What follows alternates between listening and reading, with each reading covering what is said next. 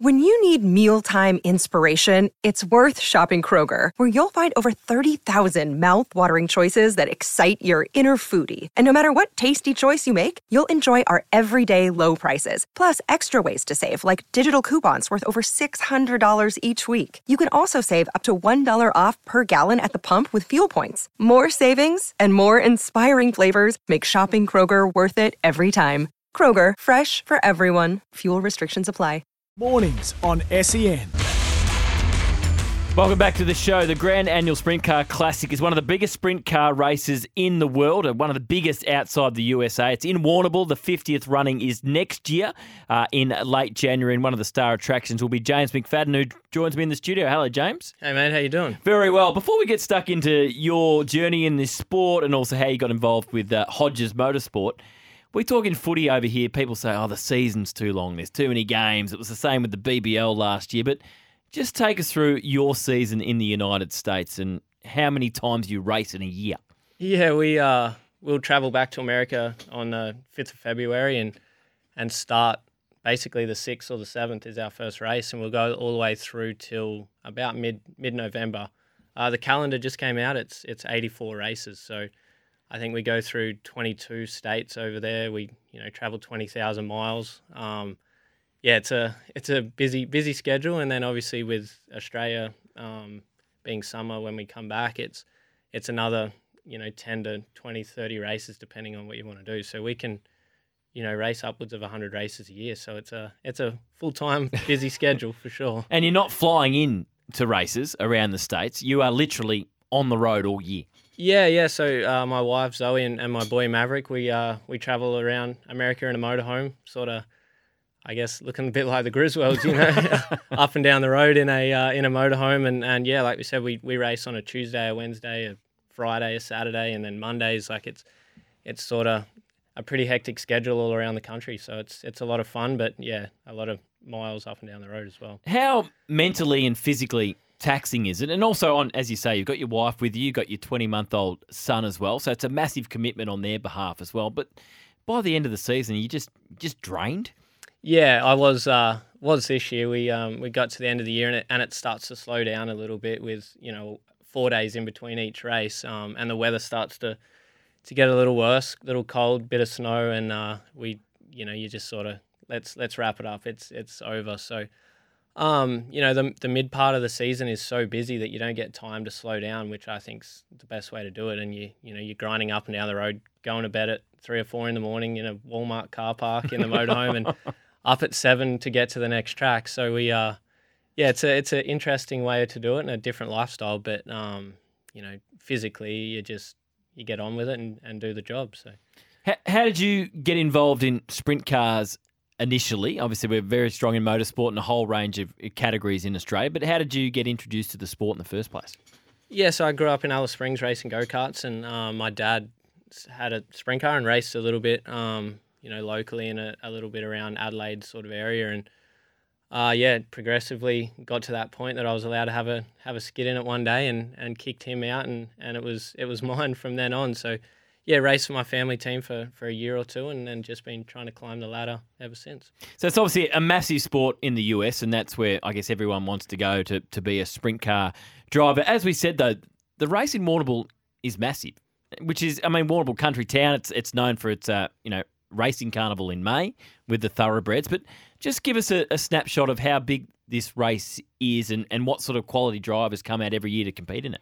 Yeah, so the classic to me was, the pinnacle of racing. It's the AFL Grand Final. It's, any major sporting event in Australia is, has a pinnacle, and that for us is the Warrnambool Classic. And, the town gets so behind it. I moved to Warrnambool purely, because it's the easiest place to race, and it's, the biggest races and stuff around that area. So, we up and left and where we were living in Brisbane to move down to Warrnambool to be closer to that. So, get to race all around the world and race some really huge events. And the Classic to me is still probably the one on the list to win the most. And, for example, there's probably 20 Americans.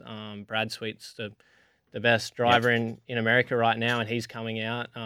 You got your Carson Macedo, who's with third in the World Championship this year. So there'll be 20 Americans and all the best Australians, and it's a race where we get to showcase what we do in front of 12, 15,000 people. And, just the whole weekend, the whole event is just something that I think everyone needs to witness.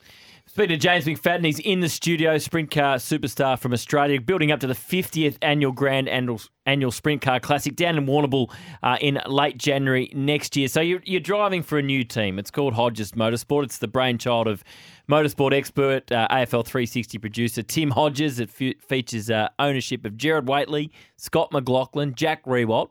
Just talk us through how this all came about. A few superstars. Pretty random, really. When the idea was proposed to me, I was like, wow, this is going to be great for our sport. A lot of different eyes on it. Obviously, I'd seen what Scott had been doing in America, and his following in America is quite large. So I thought, well, that's going to obviously be good for the sport. And then, Tim's just very passionate about it. Warrnambool boy, knows how much, the Warrnambool Classic means to drivers and the town and people that have grown up in Warrnambool.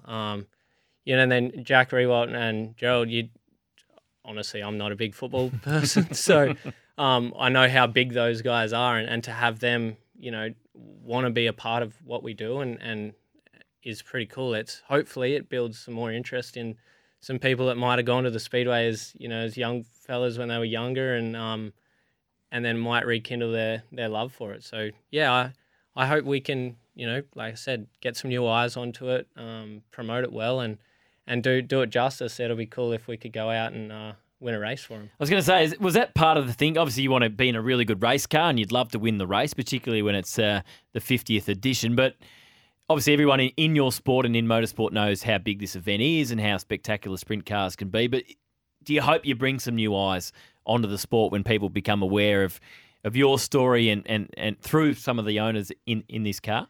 Yeah, absolutely. I don't think there's any better way to do it. There's, 4 completely different, diverse people in sports. So obviously Jack's a huge figure in AFL, and from what I believe, he's pretty keen about this deal. So I'm excited for it. I'm excited to showcase what I do for a job and what we do as a Warrnambool Classic. I think as an event, it's pretty cool. When you drive into Warrnambool, it's racing. You know that it's going to be a cool weekend. So yeah, I think it's great for our sport. Obviously they've stepped up the promotion. The team's done a really good job in that aspect. They've given me all the tools that I need to be able to win this race, and that's the end goal. It's a hard race to win, but they've done everything now. It's my job to get the job done. So, is the car ready? Is it still being built? Where's it at? Yeah,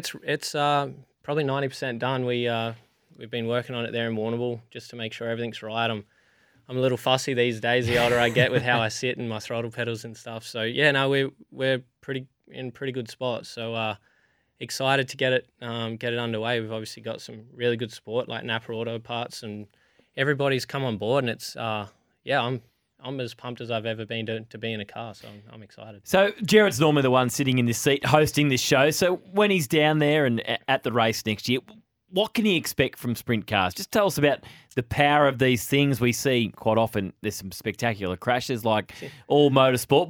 What's he in for when he experiences the race next year? So I guess a quick snapshot of them are 950 horsepower engines. They weigh about 600 kilos, so your power to weight ratio is better than a Formula One car. But we race on dirt.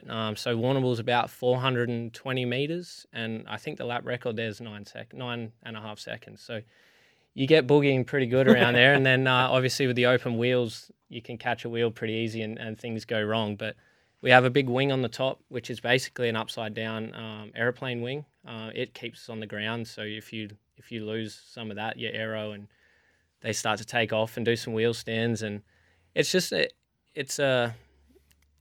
there's not a lot of sports around anymore motorsports where you can sit and see the whole race. Yeah. And the tracks are like natural amphitheaters. You can sit up on the hill, on the grass hill, and watch the whole action and the whole show. So I think we're one of the best motorsports, if not the best motorsport to watch, if you can take a little bit of dust and dirt. So he's gonna be in for a shock. There's 120 cars will be at the Classic, so it's an entertaining event. Now, I'd imagine when you're an elite sportsman, there'd be nothing more annoying than owners that interfere.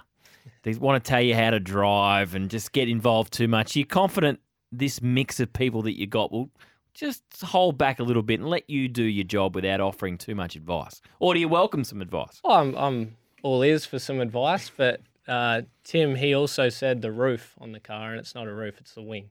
So that's about how much. I thought he was an expert. That's about how much he knows. So I don't think he'll be telling me how to drive. But I'm excited, to, like we said, to showcase the sport in front of different eyes. And for me, it's a privilege to be a part of it. The Classic and racing sprint cars in general is a passion, not just a job for me. So to have some passionate guys around it that are completely different, people and we normally deal with is going to be great. We've all followed Scott's journey really closely out of V8s and now into IndyCars. Have you had much to do with Scott over the journey? Not just a little bit of here and there. We actually lived in the same town in North Carolina, in Mooresville there for a while. So we tried to catch up, just schedules obviously clash. So no, I followed his, I'd watch on Sunday every day that he would race. So yeah, he's doing some great things, and it's pumped to see him so excited about this new venture. And one day we'll get him in one, and he can see what a real race car is like. There you go, Scott. There's your challenge. How big is sprint cars in the US? Because you got NASCAR, which is massive. You got IndyCar. Where does sort of sprint car fit in terms of coverage and media interest and these sort of things? I think crowd wise and viewership is up there with all of that. We just don't have the live TV and the media as such, and I think that's a lot to do with the travel and the places we race. We can go to places you've never even heard of before, and there'll be 10,000 people in the stands. So it's I think we just race so much that the media side of things isn't as great as what it could be, but the following's huge. For me personally, since I've been racing the World of Outlaws Tour in America, my following in Australia's tripled. So it's